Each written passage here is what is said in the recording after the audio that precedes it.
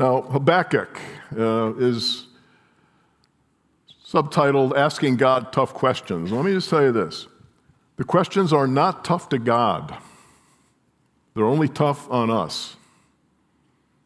Sometimes we're living in the fog. See why we put that up there? We are confounded by what God does and sometimes who He is. We just don't understand. And if you have a list of grievances that you are writing out in your life that you want to be able to talk to God about one day, this long list, and I stand before Him, I'm going to ask Him all. Let me just say this to you. When you get into His presence, that list is going to evaporate. Because you're going to be overwhelmed with His greatness and His glory and His sovereignty and His goodness and His wisdom. Your list will just go away. You will not have questions in heaven. You'll be too busy laying your life before Him. That's how great He really is. Now, what can we learn from a book that was written about 2,600 years ago? Is that even relevant to 21st century people? 3 reasons. God hasn't changed. Human nature hasn't changed. And our need for grace and mercy and divine intervention hasn't changed, right? So you're going to find this extremely relevant. In fact, I'll challenge you with this. If after these 4 weeks, if you're with us for these 4 weeks, either in person or online, and you send me a note and you say, nothing you said was relevant in my life whatsoever, I'm going to burn my preaching card. There's only one caveat to that, and that is that you have to preach the book of Haggai for the next 4 weeks. And we'll see how relevant it is when you teach it, right there, for sure. Now, we don't know anything about the personal life of Habakkuk except apparently how he looks. There in that picture. I have no idea how they got that sort of a symbolism. The thing that makes this book different is that it is a dialogue between he and the Lord. See, most prophets are saying, thus saith the Lord, is speaking to the people, right? This is a conversation between the Lord and Habakkuk. In other words, we're eavesdropping on kind of a private conversation here, all right? And you'll be amazed at how raw and real this whole thing is. The pattern of the book is simple. He starts out with great disorientation, confounding, confused, troubled. And toward the end of the book, he comes to a place of reorientation, of real trust and hope in God no matter what happens.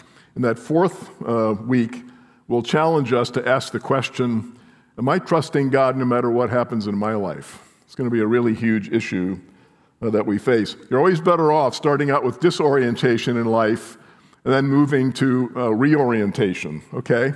Rather than the other way around. Like you start out like a house of fire. You're on fire for God, and then as time goes on, life beats you up, and things happen, and things you can't explain wear you down. And toward the end of your life, you're cold and cynical and shut down and disappointed. You don't want to end your life like that. And some of you may be on the road to that if you're not careful. There's nothing worse than a bitter old person. Bitter old people? They're terrible. Not because they're not valuable, but because they've just ended their life in this kind of crotchety cynicism. Don't be that person, all I can tell you. Now, why don't you stand with me? We're going to read the first 4 verses of this book, Habakkuk 1. Again, I said it's between Nahum and Zephaniah, so that will help you figure out where it is. Just flip through there. You're liable to run across it, okay? Habakkuk chapter 1, verses 1 through 4. The oracle that Habakkuk the prophet saw. O Lord, how long shall I cry for help, and you will not hear? Or cry to you violence, and you will not save? Why do you make me see iniquity, and why do you look idly at wrong? Destruction and violence are before me. Strife and contention arise. So the law is paralyzed, and justice never goes forth. For the wicked surround the righteous, so justice goes forth perverted. Father, as we begin this book for this month, open our eyes to the grand truths and the applications, the meaning of this passage, and just give us much grace as we continue through it. And we'll trust you for the results. We're totally dependent on you for everything we learn. In Jesus' name, amen. You may be seated. Habakkuk's first complaint, 3 sections. His complaint, God's answer, and then his second complaint. In these 4 verses, we have his first complaint. Here is a man full of confusion and grief. This is the disorientation we're talking about. For a long time now, he's been subjected to the moral disintegration of his nation. Say, what nation is that? The southern kingdom, Judah. Okay? The northern kingdom has long been assimilated and taken off by the Assyrians. Now the southern kingdom still existed, and the capital, of course, of that southern kingdom is what? Jerusalem. Okay? And he is looking at this nation and saying it's falling apart. There's no laws that are applied fairly. There's destruction and violence, iniquity, which is sin, idolatry, all these things were going on in his own country. I see the word violence in verses 2 and 3. It's a real interesting word. The Arabic word for Hamas. You know that term? Are you familiar with that term in today's political reality, right? The word Hamas means enthusiasm. It's also an acronym for the Islamic resistance movement. They reside in Gaza. The Hebrew word, Hamas, which is found twice in verses 2 and 3, is violence. So it's interesting that when the Hebrews hear the word Hamas, they interpret that as violence. You know, it's not a very good PR thing if you're Hamas trying to say, hey, we're good people, you can trust us, right? The Israelis wouldn't feel that way based on the word. Now, you say, well, yeah, this looks like a lot of nations today, even the United States, regardless of your political stripe, where you're coming from politically. You look at oppression, you look at violence, you look at wickedness, lawlessness, perversions. And you think, yep, that's where we are. That's our country. But let me tell you, the first reference point for this, the first application is not our nation, okay? It's the church. You say, why? Because Judah was a covenant nation. You know what that means? They were people belonging to God. There's no other nation on the face of the earth since Israel that is a covenant nation. Only Israel, of all the nations of the earth, were called a covenant people. Now, the covenant people of God is the church. We are the ones who possess the promises and the inheritance of this particular these particular blessings. And so if you're going to apply the challenges of verses 1 through 4, you first look at the church and say, what's going on inside the church of Jesus Christ? And one of the distinguishing features of their disobedience, there's a lot of civic and moral things and social things in here, but what you'll notice, it says in verse 4, it says the law is paralyzed. You know that word law? You know what that word is? Torah. That's the first 5 books of Moses. What Habakkuk is saying is, hey, nobody pays attention to the word of God anymore. We're not paying attention to it. We're just ignoring it. It's numbed. It's paralyzed. It has no more effect. It has no more power. And that speaks to me, because the question I have to ask myself all the time in my life is, what do I think about the Bible? What does the church think about the Bible? Do you realize that there are entire denominations that have simply gone down the drain, have lost their orthodoxy, they've lost their biblical moorings, because they've basically rejected the Bible as the authoritative Word of God. You understand that? Every denomination that collapses from a historic orthodox standpoint always begins with questions about the Bible, where reason becomes more important than revelation, all right? So the question to you is, what do you think about the Bible? You're sitting here today. What is your relationship with this book? I'm not saying you should love it for the sake of itself. You should respect it for what it teaches and who it describes and what the plan of salvation is, right? Is the Bible to you just a collection of, sort of inspiring stories or pithy wisdom? Or is it is it to you the authoritative word of truth from which everything about life and faith you learn? You derive your sense of life and faith and truth from this. If that's not happening, your life is in danger. You're at risk of falling away and of disintegrating spiritually. In other words, I'll put it to you this way. If the Bible is a take it or leave it book for you, say I can accept it, or I can other things, I will tell you this: you will leave it unless it becomes the source of your life and of your hope. That's the only way that we should be able to sort of understand this and approach it. But the key drama in this first section is the crisis of unanswered prayer. There's all the problems in the country, but the thing that really bothers him is that God's not listening. Look at verse 2. "O Lord, how long shall I cry for help, and you will not hear? Or cry to you violence, Hamas, and you will not save? I'm asking you." And so there's two questions that come out of this. The first is, how long? And the second is, why? Let me tell you that these questions haunt all of us. If you're a Christian, you've had to ask, how long? You've had to ask why questions. Let me give you some examples. These are things that happen, in the life of our church. How long will my mother linger with her failing body? We have a woman in our church whose mother has ALS. She's only in her 50s. How long is she going to linger with that? And you do not answer. How long must I endure my adult son's destructive decisions? We have people going through that. And you will not answer. How long will my ex-spouse keep pulling my children away from me? Co-opting them, telling them things about me that are not true, and you don't answer. How long must I wait before a life partner comes into my orbit, and you don't answer?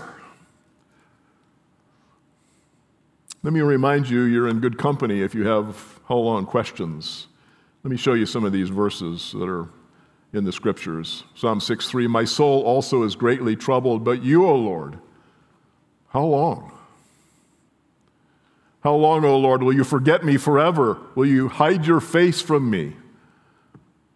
How long, O God, is the foe to scoff, is the enemy to revile your name forever? How long, O Lord, will you be angry forever? Will your jealousy burn like fire? O Lord God of hosts, how long will you be angry with your people's prayers?" See, the Bible is not a book of wax figures in a museum of nobility.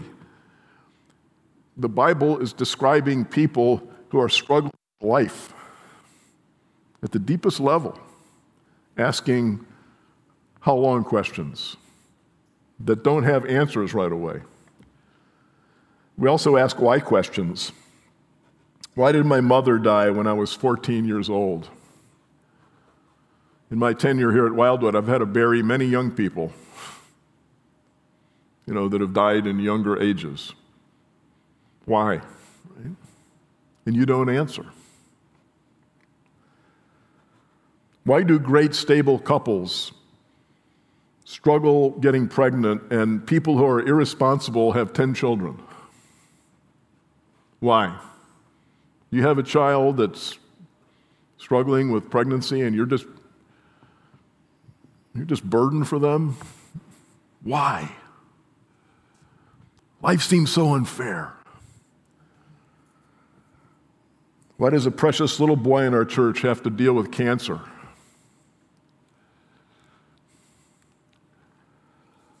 Why are my children so indifferent when I tried to raise them to honor you? When people prayed for them, and then they go to college and they walk away. Why? See, these are inscrutable things. You don't answer. On all of these vexing questions, there couldn't be the sounds of silence. This just nothing. You don't hear, you don't know. Now, people say God always answers. He answers yes, no, or wait. And I think that's probably true. But is that really helpful? If you're in the middle of a crisis,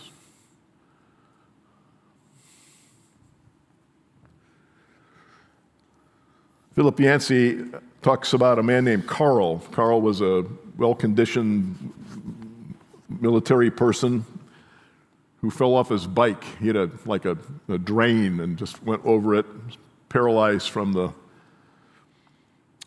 waist down, or the neck down. He says, my Air Force career ended, physical therapy replaced my workout routine, and I'm still coming to terms with my new identity as a disabled person. This is Carl. We talked about the adjustments he faced, moving to an accessible home, losing his military career, living with no bladder or bowel control. You think about that.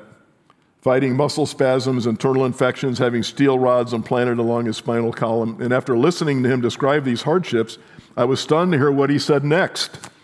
I must say, though, there's been one change more difficult than any of those adjustments, even more difficult than the why questions I can't help ask. God's presence has withdrawn. Just when I need God the most, I can no longer sense him. I keep on praying and believing, but it's as if I'm praying to the ceiling. I get no response. Does that freak you out? It bothers me.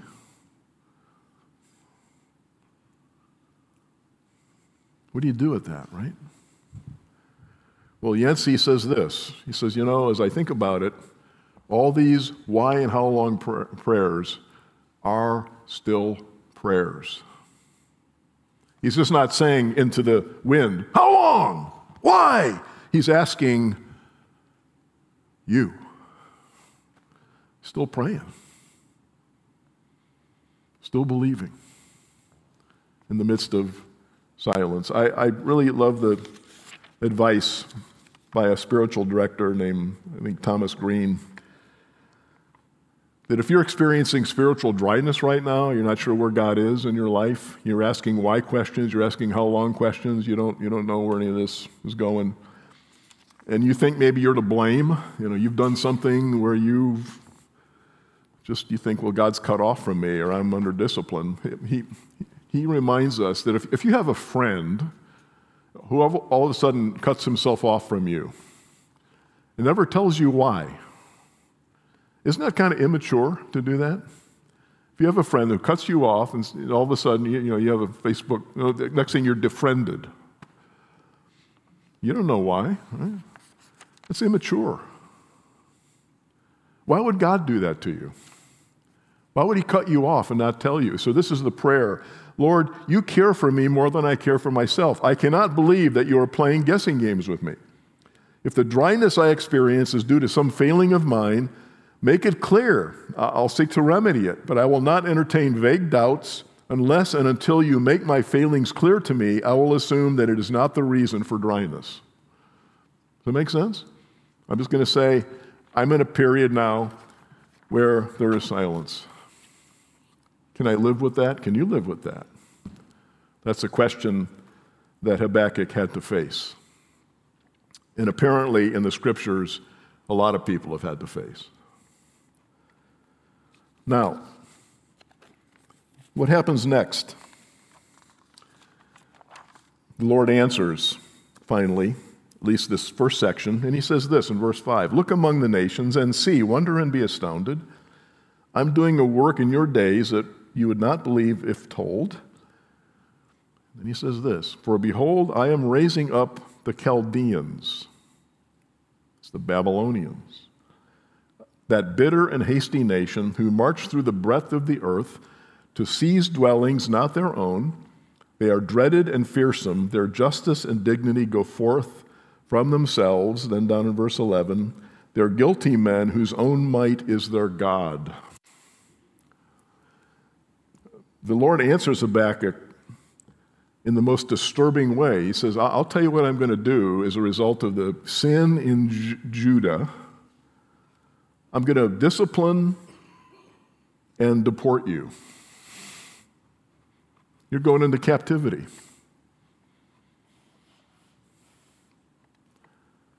Now, historically, there were 3 invasions. The Babylonians invaded Judah in 605 and 597, and then again in 586. And in 586, the temple, that's Solomon's temple, was destroyed, and the city of Jerusalem was burned. And all these people were taken to Babylon. That's where Daniel goes to Babylon and all that kind of stuff, right? Good people were taken away. And if you're waiting for the rapture, I just want the rapture to come so that, I can get out and escape all this. God's people have always had to go through very difficult things. You realize that?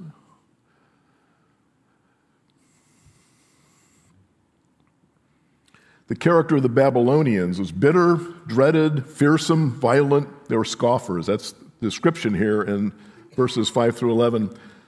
And they fought wars differently than even modern people fight them. I remember today's June 6th, 1944. The Allies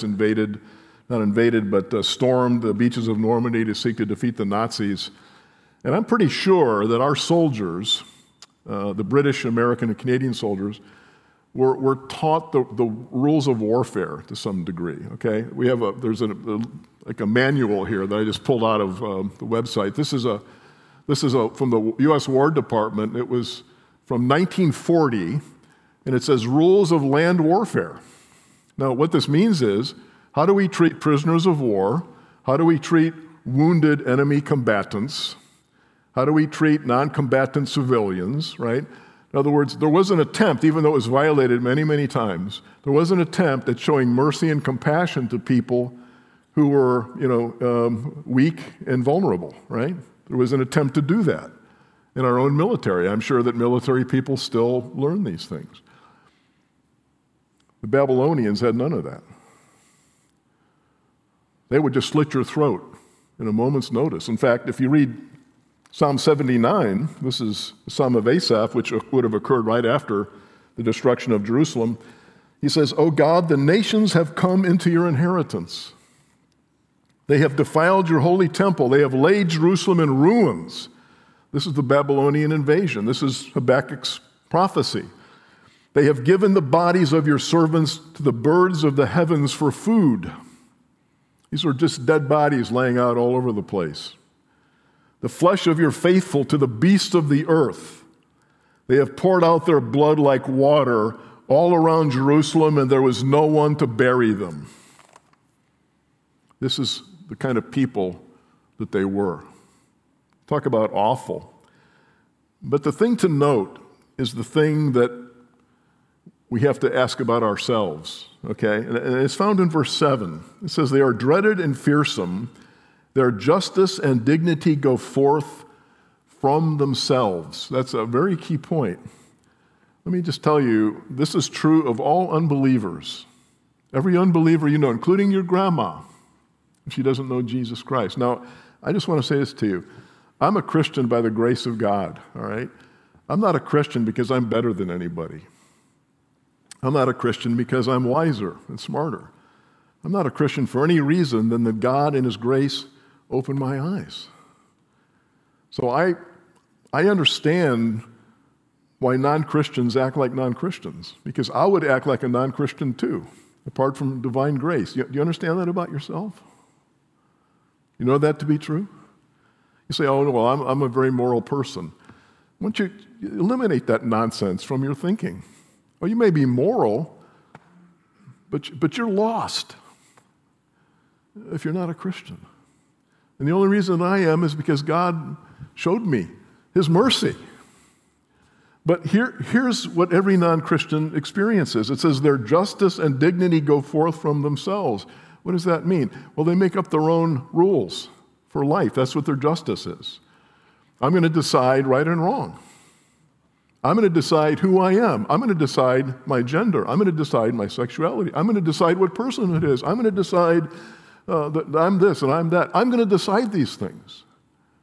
That's what's going on in our culture today, because we've lost any sense of objective truth. People always decide for themselves what they want to do. Every man did what was right in his own eyes. That's an age-old problem. That's the problem of every unbeliever. Even religious people decide what they're going to pick and choose to believe. If you're a true Christian, you're under the authority of Almighty God, and you say, Lord, whatever you say, I do. Whatever you teach, I believe. You see the difference? Now, it says dignity comes from them. In other words, they're creating their own sense of value. Not just what's right and wrong, but how do I gain value? What I do, my education, my money, my strength. I'm creating my own sense of value. If you're a Christian, you can't create your own sense of value. Your value comes because God loves you and made you in his image and redeemed you through Jesus. That's why you have value. That's why your life matters and why you are a significant person. In other words, your reactions to this stuff are diametrically opposed to that of a non-Christian. But that's who the Babylonians were. They were glory thieves. They took glory that only God should get and took it on to themselves.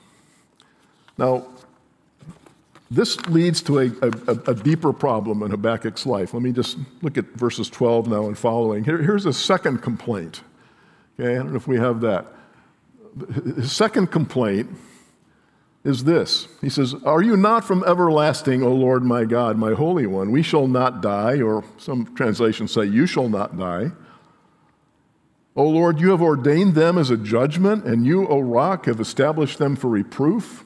You are of purer eyes than to see evil and cannot look at wrong." Here's the key.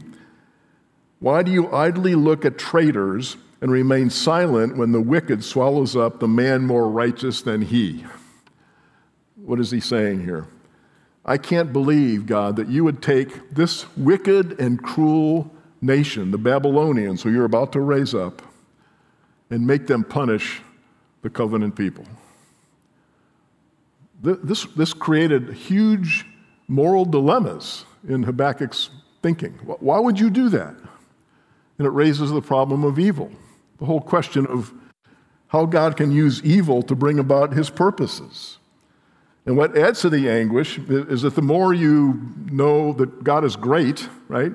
Sovereign, wise, merciful, the more you understand his nature, the more you can struggle with evil. Because you're thinking, what's the point? What is he doing?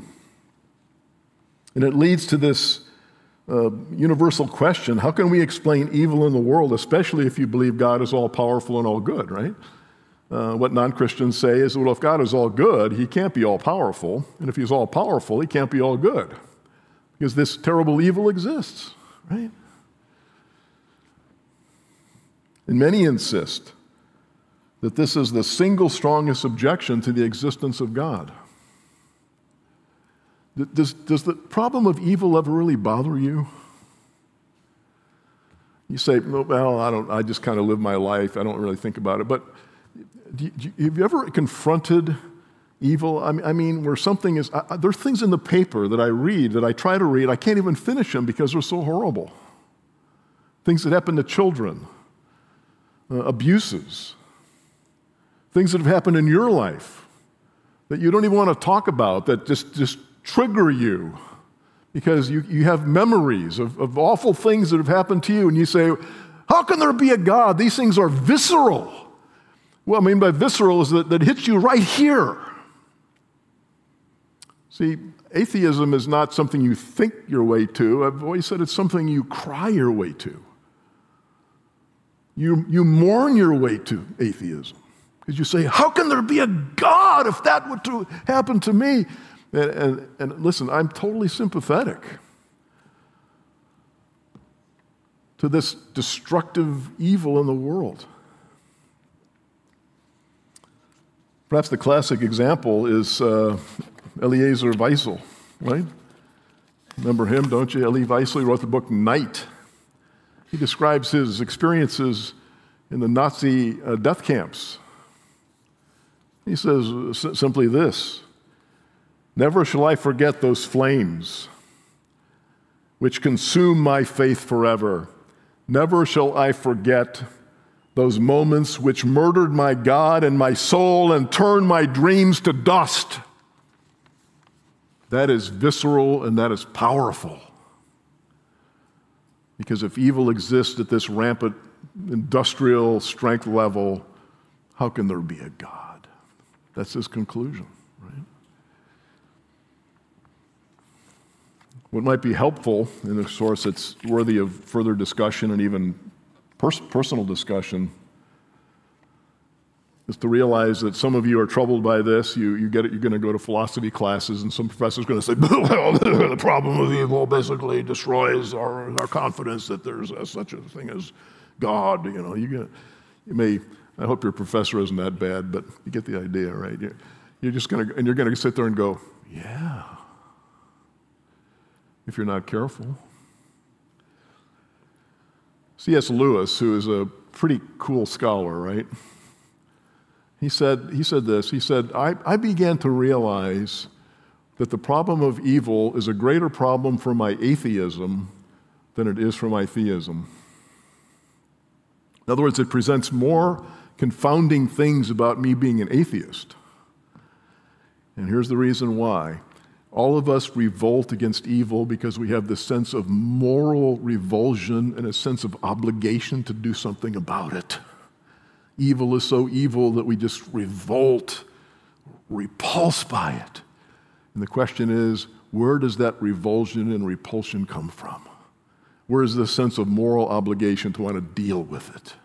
He says that is a greater proof of the existence for God than the existence that he doesn't exist, or the proof that he doesn't exist. And I think he's right. When I have this great revulsion, when I see things or hear things, it's because there's something real behind all that that's saying to me, and none of this should ever be true. And the only reason that makes any sense is that if there is a divine God in heaven that understands and sees all this and sovereignly works his purposes in ways that I don't understand. I think the problem of evil proves the existence of God rather than the other way around. Otherwise, you wouldn't care, or you shouldn't care, because if atheism is true, evolution is true, none of it matters. It's just life. Get over it. But you know better than that, because you know that it's wrong. Why is it wrong if there's not a God, right? Now, if you want the real answer to this dilemma, you have to come back next week. It's one of those serial movies in the old days when you had to come back and spend your 5 cents next week and get your popcorn and come back. But we're going to talk about what the Lord says to him next week. But I want to end with some observations, just a couple observations about chapter 1, okay, that might be helpful to you. First of all, I want you to notice the honesty in Habakkuk's prayer. His prayers are too real and raw for the average religious person who just says, God is great, God is good, now we thank him for our food. By his hand we all are fed, give us, Lord, our daily bread, amen. See, if that's your prayer life, you're never going to pray Habakkuk's prayer because it's too visceral, it's too real, it's too raw, it's too personal. Religious people don't pray this kind of prayer. They wouldn't attempt to because they think, well, it's not nice. Habakkuk wasn't nice. In fact, he indicts the Lord a couple times. He says, why do you idly look at wrong? I'm not saying we should ever accuse God. That's inappropriate to put him on the stand as a defendant. I mean, who are you to do that? But he comes real close to saying, God, you're idle. What person would ever say that unless he had a real relationship with God? What's your prayer life like? Is it nice? Does it exist? Or is it as real as this? That's a question you have to think about. Secondly, notice that he never gives up on God. All those psalmists never give up on God. They ask how long questions, they ask why questions, but they're still prayers. They never stop praying. And many times, these disorientations at the beginning turn into reorientations at the end. Psalm 73 is a great example. I don't understand God. I don't understand the world, why the world's like it is. And then finally he says, I have no one in heaven but you. There's reorientation if you wait long enough. The question is, are you giving up in your prayers because you say, well, that doesn't work? That's not the sign of belief. You say, well, that didn't work. I prayed, nothing happened. Real faithful people continue to seek God, even in the midst of the dryness, of the heartache. I didn't mention to you that Carl, remember Carl, the guy that had all the medical problems here in this story? You know what Carl does? Carl's a chaplain in a nursing home. He gets around in a wheelchair and talks to other people about Jesus. In spite of the fact he says, I'm not hearing much from God. He's not given up. And I believe he's been in places where God has shown up for him since then. Thirdly, I want you to notice how serious the Lord is about your holiness. He allowed the covenant people to suffer at the hands of the Babylonians. This is one of the aspects of God's holiness. I think there's going to be a push in this. David was just telling me to speak about the holiness, not legalism, but just the desire for holiness. God is a holy God and calls his people to holiness. Is there something you're doing in your life where you say, yeah, I take 90% of the Bible is true, but there's 10% over here, I don't listen to it and I kind of do what I want? My sexual life or, my money or, my lack of forgiveness towards somebody, just the way it goes. You can't do that. If he went to these extremes to deal with his people, I'm not saying he's about to drop the hammer on you, but why would you put yourself in a place where God had to deal with you in discipline? Because he loves you. He took Israel down to the nub. He can do that to you. He can do that to the church. If we're not going to be faithful as Christ followers. Then lastly, understand this. His silence doesn't mean his absence. Just because he's silent doesn't mean he's absent. Joseph found this out in the Old Testament. And if you struggle with why questions, and all of us do, understand this one thing. Your Savior, Jesus, also endured why questions. At one critical point in his journey, toward the end of his life when he hung on a cross, he said, my God, why hast thou forsaken me? He felt abandoned and alone and forsaken. Now, it didn't last long, but one moment of him being separated from the Father is worth an eternity of our being separated from the Father. Why have you forsaken me? He knows forsakenness.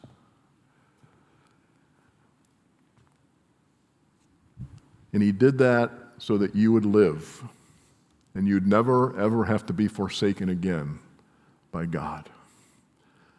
So even though there may be a gap, even though there's a why question, even though there's a how long question, I'm going to ask you not to give up. Pray for me that I wouldn't give up and say, well, this doesn't work. That's Western consumerism. But we need our people to say, God, I'm going to pursue you because I have nowhere else to go. You have the words of eternal life. And that's the first lesson here in Habakkuk. Trusting God in the midst of the unknowns. Now, you come back next week, and we're going to see what God's answer was to this great problem of evil and difficulty Habakkuk faced.